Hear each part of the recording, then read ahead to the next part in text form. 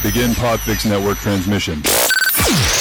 In 3, 2, 1. Whether you're fly fishing in a stream, getting those ankles wet, or deep in the ocean casting nets, fish nerds. Fish nerds. Fish nerds. It's a podcast. Hello and welcome to the Fish Nerds, the show about fish, fishing, and eating fish. I'm Clay Groves, Chief Executive Fish Nerd, Licensed Fishing Guide, and your best friend. Welcome back. Working on getting these out for you here as we get through the month of September. All right, so lots been going on here. We got some fish in the news tonight. Doc Martin has interviewed a scientist about plastics. We're going to talk about that in a little bit. And of course, I'm going to tell you about some fishing because we are in New Hampshire here and we're just wrapping up the lake trout and salmon season. The fishing regulations in our state make it so that it becomes illegal to fish when the fishing gets good. So right now in New Hampshire, September 30th, which is in a couple days from now, it ends the salmon lake trout season, which means you can't fish for them anymore, which is unfortunate. But I went out with, last couple of days, I've been out fishing quite a bit. We've been trolling for them. And when we're trolling, we're using lead core line. And I went out fishing. I had a guy named Charlie McGee from Bucks Bass and Beyond come out and teach me some stuff. And when he goes lake trout fishing, he doesn't worry about like how many colors out and all that stuff. He goes, just send it all out. So we put all the colors out of our lead core. And lead core is, if you don't know, it's a braided line with lead in the middle of it. Theoretically, every color drops down about 5 feet. Then you put a leader material on the end of it with a swivel and a big shiny spoon on it. The spoon we were using looks like a lake trout, and that's what seems to be what was working. But we sent all the line out, drive the boat around circles at 2.1 mile an hour, and pick up fish. And we've been doing okay. Dave Kellum, old Fish Nerds friend, came out with me, and we did fine. We caught a handful of fish. And then I went out fishing just 2 days ago with Vinny, my ice fishing partner, and we went trolling. We had 2 hours free, and this has never happened in the history of me trolling for fish on Silver Lake. If you follow for a long time, you know we're on the hashtag #SuckItSilverLake because it's the worst lake I've ever fished. But we managed to hook, I didn't land them all, 10 lake trout in 2 hours, which has just never happened. That means you're busy for 2 hours trying to catch fish, which is phenomenal and just has never happened. And so I've got one more fishing trip planned for later this week, and then we're done for the season. We're going to put it all away and start planning for ice fishing. And I'm looking forward to that because I love ice fishing more than any other kind of fishing. It's just way fun.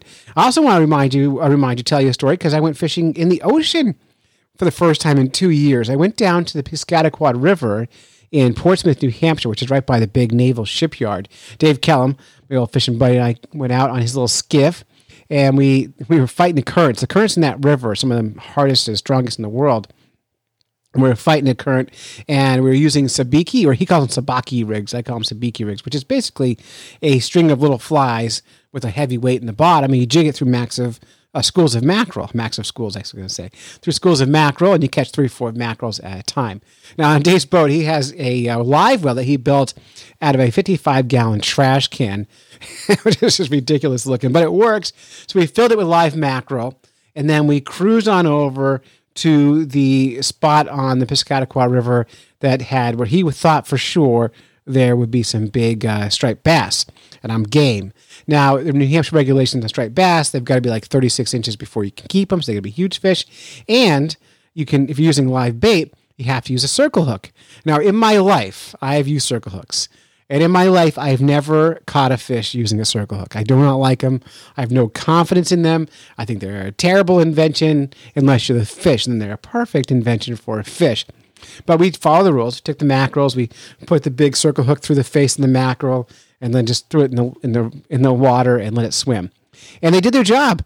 I hooked five very big striped bass, and I fought 5 very big striped bass, and I got exactly, let me do the math here, 0 into the net because not one got a hook in its face. And Dave hooked 7 and landed 2. And the 2 he landed, we were able to get into the net, but as soon as they got the net, they let go of the bait. None of them had a hook puncturing their skin at all because circle hooks are junk. I hate them. If I'm wrong, please go on Facebook or Twitters or the YouTubes and tell me. But man, do I hate circle hooks. But because I'm not a fish. If I was a fish, I would think, man, these circle hooks are the best because no one can catch me. But I'm not a fish. I don't like them. That's what I'm gonna stand by that. So I'll keep updating you every time we talk about how the fishing is going as we're getting prepped for ice fishing season. But it is time for some fish in the news. News, fish in the news. Everybody loves their fish in the news. Everybody loves the fish in the news. The first news is big news from our friends over at the Lure Love podcast, Tim Beat and John King, the Crappie Hippie. Their brand new podcast and website won some awards. The Lure Love podcast took third place for the best website, the 2021 Association of Great Lakes Outdoor Writers Annual Competition. And podcast co-host Tim Tacklebox Beat snagged first place for the best online article for his essay, Deer in a Kayak, which you heard here, I think, over a year ago on the Fish Nerds podcast, but it was on their blog, and they won it. It's a great story. Search our archives on the Fish Nerds. You'll find that back when Tim Beat was our effing essayist. But congratulations to Tim Beat and the Crappie Hippie for their award-winning podcast, Lure Loved. If you're not already listening to that one, you're missing out. It's a wonderful podcast, a ton of fun, and we're so happy for Tim and the Crappie Hippie and the work they're doing over at Lure Love Podcast. So there it is. First piece of news. Second piece of news is something that's happened before, and it's happened again. Goldfish has had surgery. Yeah. Like this is actually from just a couple days ago, from Friday the 24th of September. And Goldfish has a 300-pound surgery to have a mass removed from his mouth. And now I'm seeing a picture on the website of this cute goldfish, and it's cute, but is it 300 pounds cute? I don't know. So most of us, goldfish is something we want at a fairground, no big deal. And then when it dies, we let it go. But a 17-year-old bluebell is so loved that her owner just spent 300 pounds for surgery on its mouth. The vet, Hannah Jessup, said bluebell was hand-fed by its owner and will come to the surface for a back rub. So it's a very beloved little fish there. But she got ill and had something growing in her mouth that needed taking out. Hannah said bluebell developed a few lumps over the years that they've been monitoring, and the owners noticed a mass growing in her mouth that meant she couldn't eat. So they had to intervene, or this poor little goldfish would die. So they booked the surgery to remove the lump, and they did it. This is the second time, by the way, this doctor has done this surgery, but she did it, and they put the fish to sleep. And waking up, and so from the time the fish got put to sleep and woke up and recovered, it took 1 hour, and the procedure only took 20 minutes. Bluebell went right back home and is back to normal like it had never happened. Right now, if I had 300 pounds extra, I think I would just buy a healthy fish for 20 pounds, and then I'd have 280 pounds to buy beer with. What would you do? Would you pay for it? What if you just had tons of extra money? Is it worth it to you to spend that money on a goldfish? Yeah, me either. But that's what they did. There it is. That's your other fish in the news. I got some other stuff for you here as well. This time, it's about carp. Hundreds of carp in Michigan have died from a herpes outbreak, and this is not the first time it's happened. Everyone knows that carp are promiscuous. They don't use protection when they are mating. They don't tell each other about their conditions. They just kind of go at it all the time. That's just the way they are. Everyone knows that about carp. I made that part up about carp. Local authorities have gotten to the bottom of why hundreds of fish were found dead in Michigan's Lake Orion in July. The reason? It's called koi herpes virus, a deadly fish disease that is common, actually, and it kills off carp. The Michigan Department of Natural Resources published the results of its investigation of the fish deaths last week. The fish deaths were first reported back in July when people spotted what they thought to be hundreds of dead fish floating in the lake, like 500 of them, which is just north of Detroit. Michigan Department of Natural Resources collected the samples of the carp for testing in July and received help from the Aquatic Animal Health Laboratory at Michigan State University to investigate the deaths. The department estimates that up to 600 adult carp died from the koi herpes virus infections. Here's a quote from some of the researchers. As the case with most herpes viruses, koi herpes virus is very specific on which fish species it will infect, and only affects common carp, koi, and goldfish. That's from Gary Whelan, who's program manager at Michigan Fisheries and Research Division. This is only the third detection of this non-native virus in Michigan waters and known to kill large numbers of its host species at times. Koi herpes virus does not affect any other species of fish and has no impact on birds, mammals, or humans. So that means if animals eat this carp, it'll be just fine, which is good news. Now, I've heard, I'm not going to read any more, but they can't do it. They're not going to treat it, and they're not worried about people. But if you do catch a carp, cook it right away and eat it right away if that's your plan. Now, I have heard about other places in the world where they actually infect the carp on purpose with this virus to help stop the invasive spread of the animal. So that has been done. And I think in Australia it's common to do that. So that's it. That is your fish in the news. You got carp having unprotected carp sex. This poor carp. News, fish in the news. Everybody loves their fish in the news. And they do. Everybody loves the fish in the news. We thank Diana's Bath Salts for our fish in the news theme story. Now, the rest of the show, Doc Martin, can talk. And she loves talking to scientists. Doc Martin's our chief science correspondent. She is a professor over at Emporia State University in Kansas. Doc Martin recently spoke to Tim Holland, who is a biology professor at Loyola University in Chicago, where he teaches and researches water pollution, tries to understand how pollution in freshwater ecosystems are taken up by the freshwater organisms. He then evolved his studies into looking at the effects of trash and litter on animals. And of course, microplastics are a big part of the discussion. So without any further ado, I'm going to have this interview for you here with Doc Martin and Tim Holland. And if you want to follow Tim on Twitter, his Twitter handle is at Hollein, HOELLEIN, H2O Lab. That's on Twitter. You'll see links on the show notes. Here we go. Hey, everybody. It's Doc Martin here. I'm really excited to bring in a guest expert on microplastics today. He has a new publication out that I'm excited to share with you. And so without further ado, I will let him introduce himself. Welcome. Hi, my name's Tim Hollein. I'm an associate professor in the biology department at Loyola University, Chicago. Great. And so what exactly do you do there? Yeah, other people ask me this question too in my life. What I do is teach and do research, and the research that I do focuses on water pollution.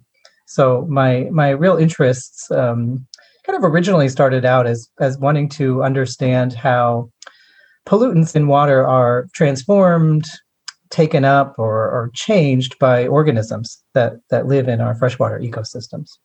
And so there's been an evolution in that research for me. Originally, it started out thinking about nitrogen and carbon and even some chemicals that get into our waterways. And I was interested in the microbes that absorb those chemicals and change them into other things. But along the way with that research, it changed because I was working in urban polluted waterways, and I was seeing a lot of trash. So this was maybe about 10 years ago. We were working on other projects and started to pick up trash in a way where we could quantify how much and what types of litter were found in our beaches and in our rivers in the Chicago area.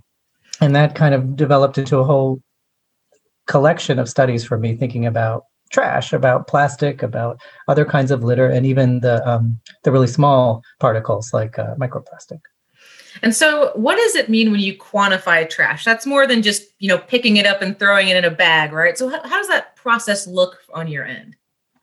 Well, it can look a couple different ways. We work with some volunteer groups where they pick it up and throw it in a bag. And as long as they write down what they find, we give them a data sheet where they can categorize what they're picking up. That's data. That helps us understand what kinds of different materials are out there in the environment. We do it a little bit more carefully when I'm working with a group of scientists or also with my students. We want to know the amount of material in a very specific area. So when we quantify its density, we carefully mark out the areas where we're collecting litter. We have a process for making sure that we're collecting everything, whether that's the stuff you can see with your eyes, or it's the microscopic analysis. It's a more rigid, constrained, and detailed process for counting, weighing, and categorizing material when we were counting trash or microplastic. Yeah. And so, I brought you here to talk about your microplastics work. And just for the listeners here, this was published in Ecological Applications this year.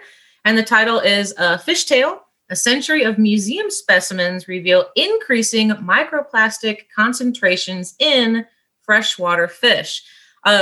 And you're right, there is quite the methodology there with dealing with microplastics. And so I did want to touch on this really quickly.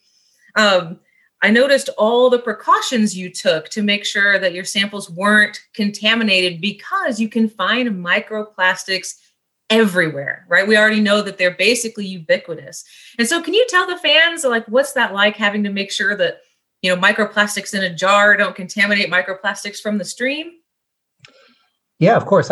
This was a new discovery for me when we started doing this work. You imagine small pieces of plastic as being relatively rare, but it turns out that because plastic is such a ubiquitous part of our lives, that there are small pieces of it all over the place. And I think one of the major sources for our contamination in the laboratory and in the field is from clothing. So we wear a lot of plastic textiles. This is polyester, acrylic, other synthetic materials. And when a piece of that fabric breaks, it looks like a little thread when you see it under the microscope, but it's a piece of plastic. And so that plastic is in the air, it's on our skin, it's in the kind of carpeting that you might have. Any source of textile contamination is really challenging to reduce. So yeah, we clean everything. We do lots of cleaning. We also wear these special frocks. They're kind of these big yellow coats they almost look like a raincoat that we wear around the lab in an effort to try to keep our clothing from shedding too much and contaminating our glassware or our samples.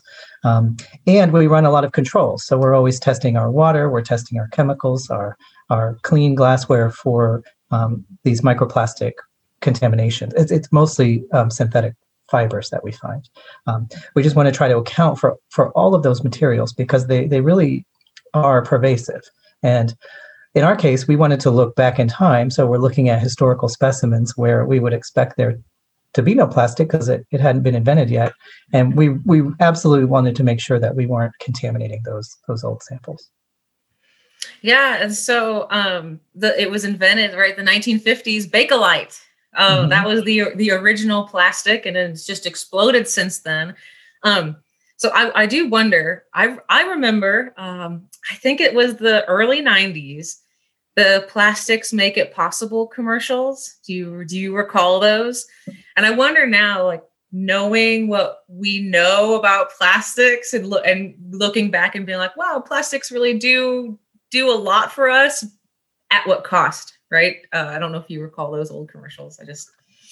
I do. I remember these kinds of ads about plastic. And I think, we always want to be careful to point out that it is such a part of our economy that is critical, for shipping, for packaging, for healthcare.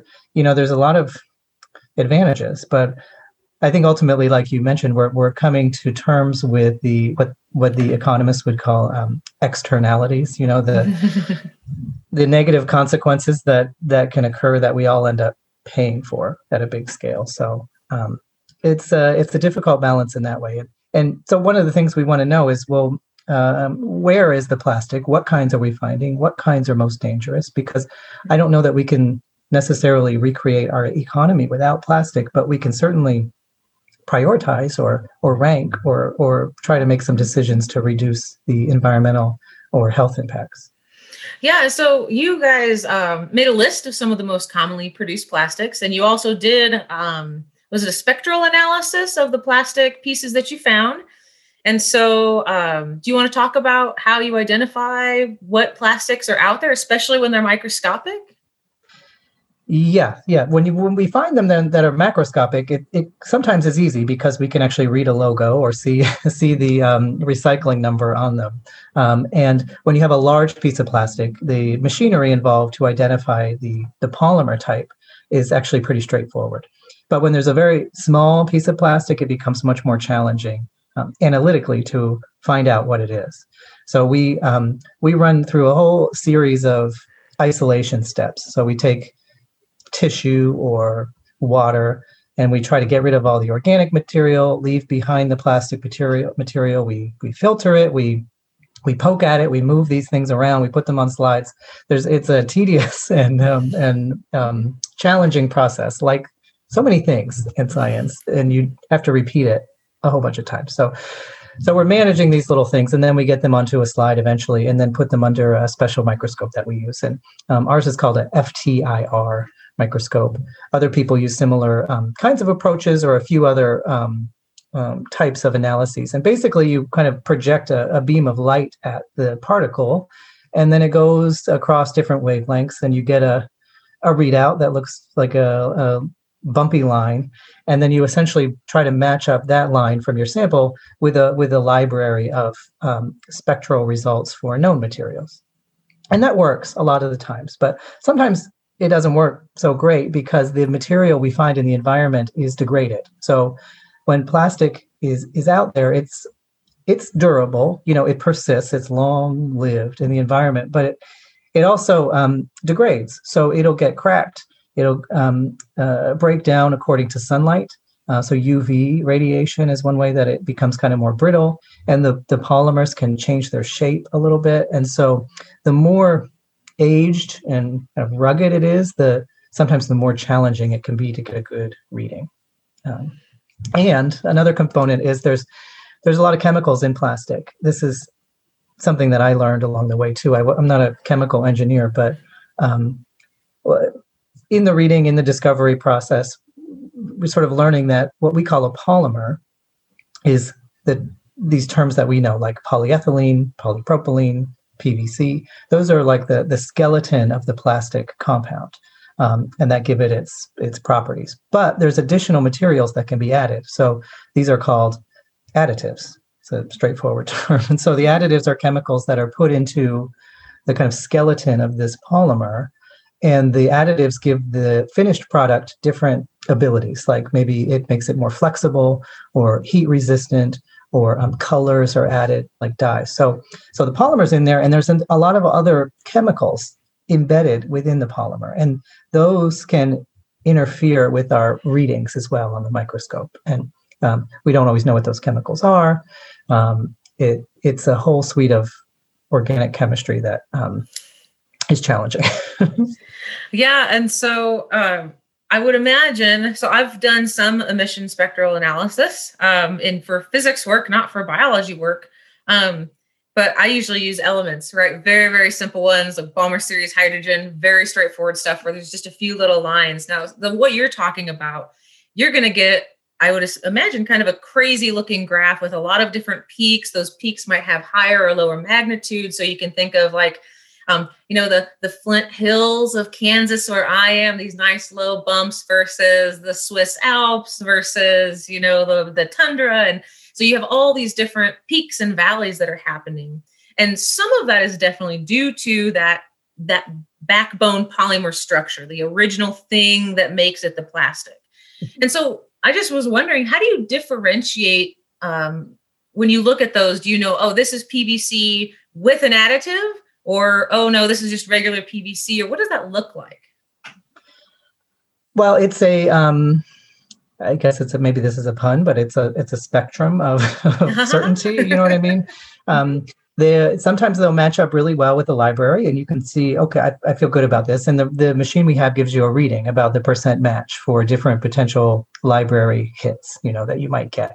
So we can report something with 70 or 80% certainty that this is a match for this material type. And we try to stick in that range. It varies according to what we'll allow. Some of the shapes are harder to get a good match than others. Like we have the hardest time with these fibers because they're very, very skinny, and you've got to get this little beam of light to get right onto the width of them. So So we have a little more leeway with those with our match, and someone who's really like a chemist, and really knows organic chemistry and probably chemical engineering of these materials, could pick apart that spectrum and say this peak corresponds to this type of bond, or maybe suggest that there's this additive. That's not my expertise, and so I've relied on people to help me learn how to do it, and along with those challenges just inherent to learning a new skill like that, when you're dealing with environmental samples, there just can be a lot of error, a lot of potential factors in the mix that might deviate the peaks this way or that way. And so we usually give ourselves like about a 70-80% leeway with the match. Yeah, and I think that's really, really common in ecology. I know we have some folks that are in the medical field and they want to see that 99.9%. And I know that sometimes, I'll do some kind of like ordination analysis or just something where I'm comparing things and I'm like, wow, 20%? Wow, look at all the variants I explained. And so I think that that's probably a little bit true here, is there's just so many factors about shape, size, extent of degradation, contamination, and all those other factors that have to make it pretty tough. But you had a lot of success identifying most of what you found still, which is pretty great. And so let's talk about, I guess you found plastics, which I don't think that's the surprising part, right? We kind of knew that was going to happen. But what you did was you actually looked at how that contamination changed in fish since 1950 by using these museum specimens from several different museums, the Field Museum, Illinois Natural History Survey, and then one other one. Yeah, it's in Tennessee. Yeah, yeah. Okay. And so you chose 4 fish species. We're not gonna use the scientific names today, although they are very fun to say. So we've got the largemouth bass, the sandshiner, channel cat, and round gobia, all, I would say, pretty familiar species, probably to most folks. That's almost definitely why you got to choose them. I did notice that you had some criteria that you listed in the paper. They had to have at least 5 individual specimens available for most decades, and all specimens of the same species were collected in pretty much the same place. And so, how'd that go? I kind of know the answer. Yeah, it's hard. There's no 100-year-old person that's been out there sampling, the same fish species in the same place over that whole period of time. So, it's the first time I'd worked with the museum collection before. So I was really excited to have the opportunity. And I didn't know what to expect. So I asked the fish curator, if something like this was possible, if we could do the study, which would destroy the gastrointestinal tract of the specimens. And he said, yeah, he's really was enthusiastic and up for it. So our first step was to think about how could we get the best record? We wanted to look at microplastic in fish over the longest timescale possible. And we wanted that to have the least number of potential wrinkles in the storyline. And so we were looking for a common species, one that was collected regularly over the full historical record of the museum, and hopefully in the same place, so that we could kind of control for that. So it quickly whittled down to just a couple of options. There just isn't.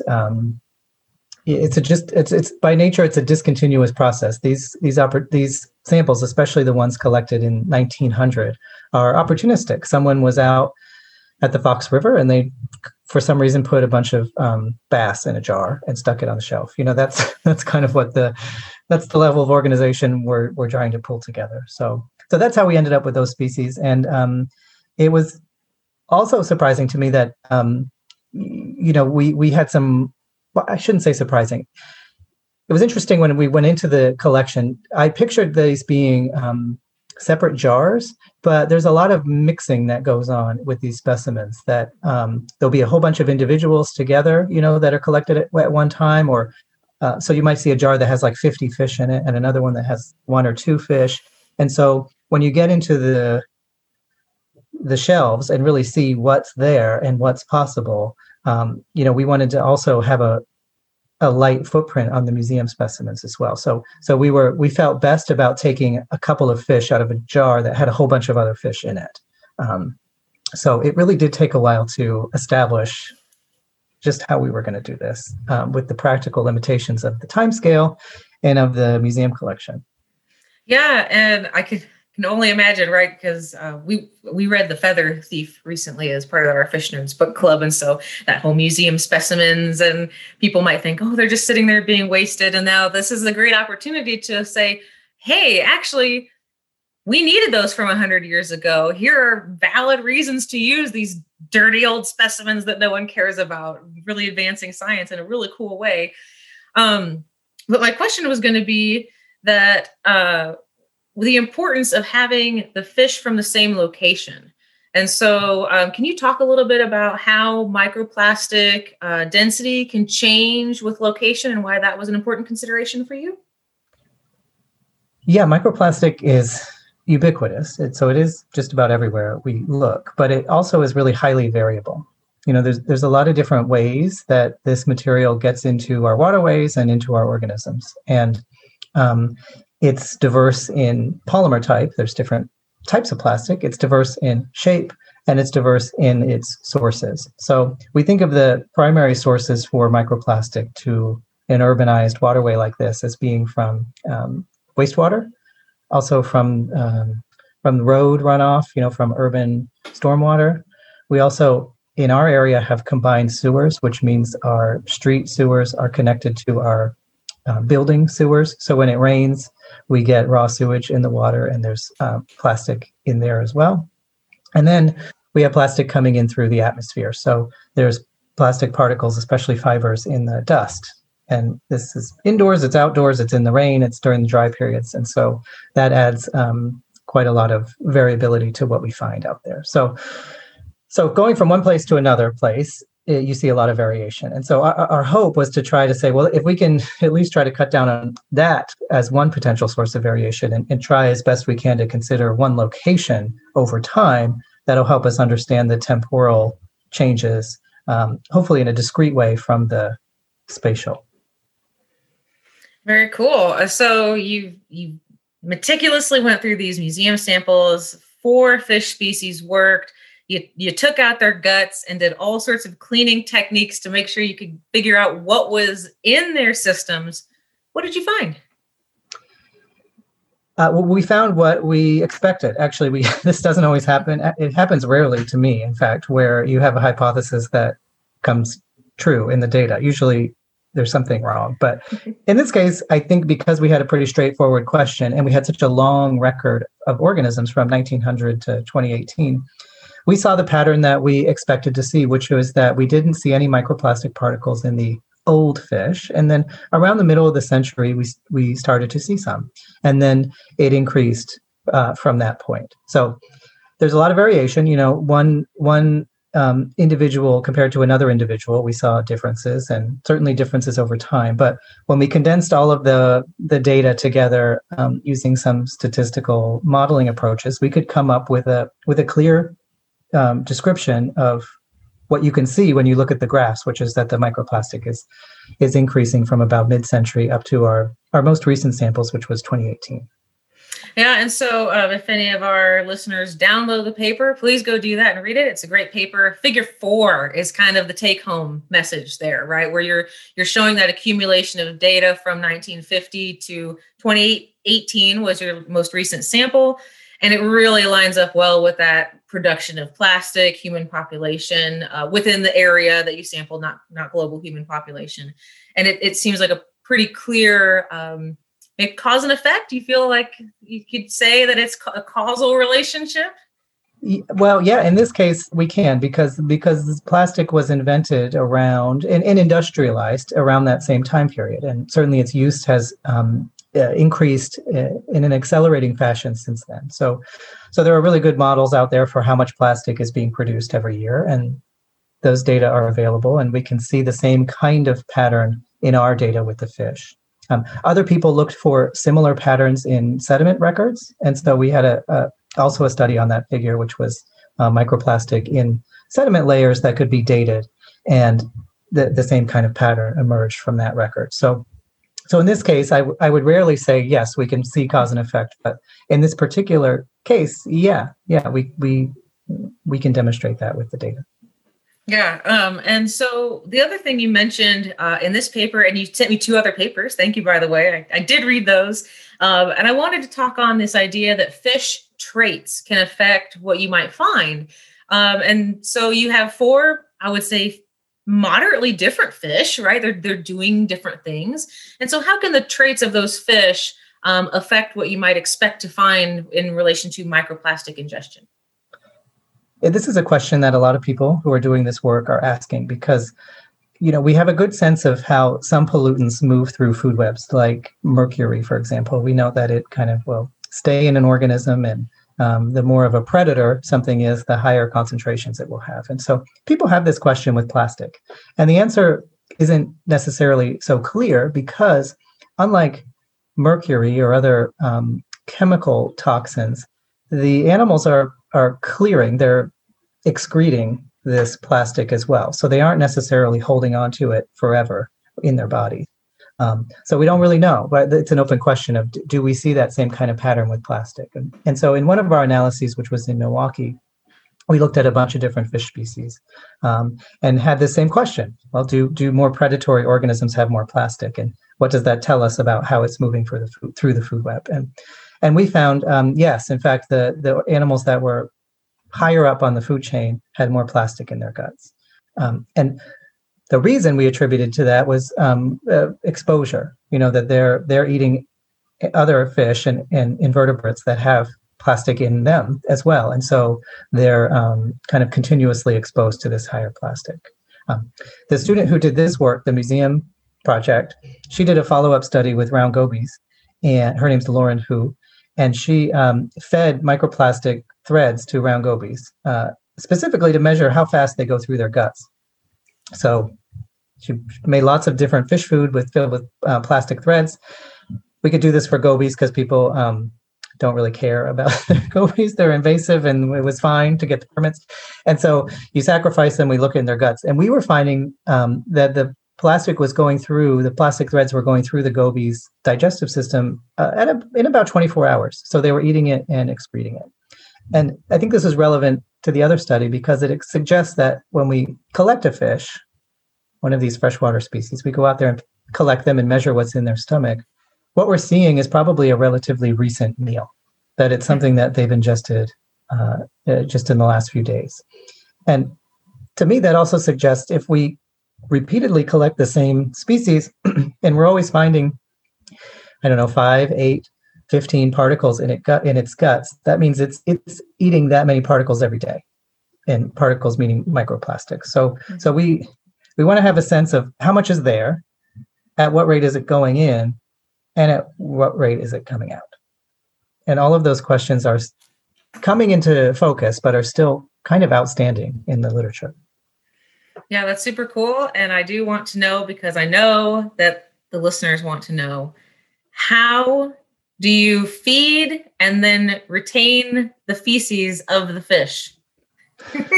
Well, feeding them is easy. These fish, we just made I didn't. My student Lauren, she did all this work, but she, and this is not easy in the sense that she made these fish food pellets out of crackers and bloodworms, and then she manually inserted these acrylic threads into the food while it was still wet, and then it kind of dries into this hard ball. So that took a lot of time, but the fish, we starve them for a few days and we feed them, and then we know that they've consumed this many number of particles. Mm-hmm. And then for us, we didn't do this with the feces collection. We euthanized the fish and looked at okay, gotcha. Mm-hmm. Very cool. Are gobies messy eaters generally? More than I thought. I mean, I'm not an ichthyologist, so this fish work is exciting and new for me, but we thought, let's feed them to them, see what happens. So that was just an idea we had, and Lauren was up for it. So we set up all these tanks. It sounded like a pet store in the laboratory with all these fish. And we're feeding them. And the gobies we would see them sort of like, they'd see the ball of the food pellet come down and they watch it because they're kind of shy. They're hiding in their shelter, and then they would pop out and grab it. And they do kind of snap their mouth shut pretty quickly. And we actually did a part of her study was to measure, so we would then take the fish out and see how many of these particles kind of escaped from the food ball in the process of consumption. And we have a percentage there that we use to correct for the process. Did that answer your question? Yeah, it did, because I was wondering that. I know a lot of fish, it depends on the fish, of course, but some of them are a lot more efficient at eating than others. And so that was kind of my follow-up question of, you put X number of plastics in the food, but man, some fish are just, they want to shake it around and they smack their mouth. It sounds like that's what the goby does. And maybe 50% goes in and 50% just goes amok. And what do you do with something like that? And we try to measure it basically. And I'm trying to remember, I think we were around 10%, maybe it was 15, but it was fairly low. Like, I think they're ambush style predators. Maybe I'm wrong, but they seem like they're ready to just kind of jump and grab something. And so it's a really fast and seemed like a pretty fluid process. Yeah, they got big mouths. Yes, they do. They're ugly, cute kind of, they're they're invasive. And I know that that's not great, but they're interesting looking. And they actually can be very colorful and dramatic looking too. Well, most fishes deserve more appreciation than they get. I'm very biased. So, that's all the questions that I had on the paper. Is there anything else that you want to mention or talk about while I got you here? I think if it's helpful, something I try to point out if I'm talking about this work is I feel like the issue of plastic pollution, because it's new and because it's something that captures people's attention. I feel like it's been a real stream of bad news. It's a lot of things like this that we did. I'm guilty of participating in this, which is like, here's a problem you didn't think about, and it's bad, and now you know it.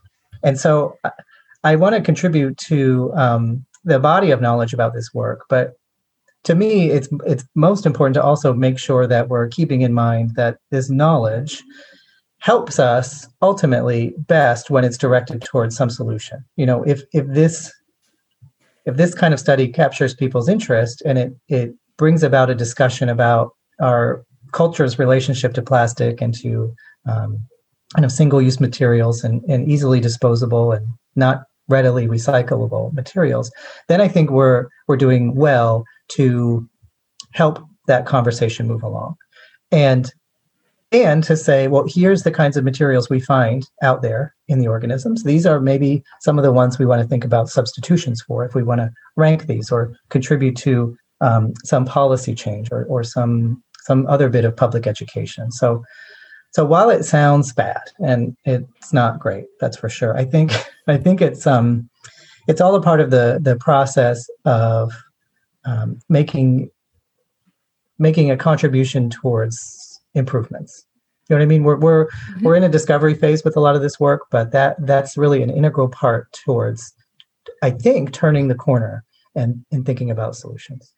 Right, because doing this, you've already kind of found out here are the main types of plastic pollution, right? There's a lot more than just these. I think you listed half a dozen in this paper. There's a lot more than that. But maybe we don't focus on those as much because that's just not the bulk of what we're encountering, what the organisms are encountering and ingesting.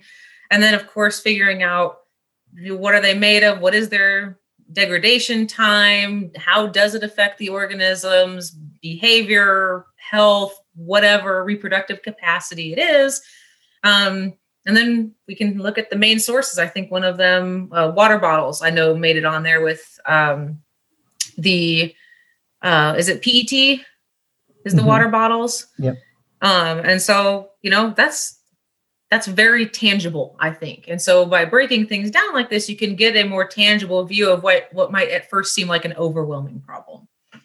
Yes. Yeah, exactly. And we can also point out that as long as we've been making this material, it's been escaping, and it's been out in the environment. So this has been a pattern that we've had ongoing for a long time, but it's not to say that we couldn't change this now that we understand it better. Do you have any idea on how to change it?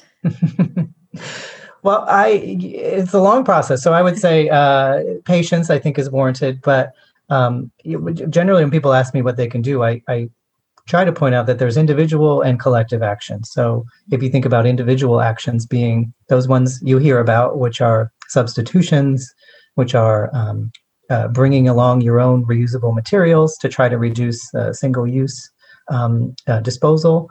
Recycling is helpful if it can be done. Refusing materials if people give you the option and you're able to say no. Those kinds of individual actions make a difference, and not everyone's able to do them all the time. None of us are perfect. We're all a part of this economy that we participate in the consumption and disposal of this litter. But whenever we can do it, and in whatever capacity we can, that it matters and it helps. And so individual actions are really important. And then collective actions, I think, are really important too. So this is something like voting. This is, if you're so moved, talking to the politicians at all levels, from local governments to the federal government. There's, in my experience, there's a real grassroots thing that's happened with this topic. Even if you think about straws or plastic bags, these weren't a big part of the discussion 5 or 10 years ago. It really occurred quickly that people were thinking about straws and substitutions for straws. And I think that was genuinely a collective grassroots reaction.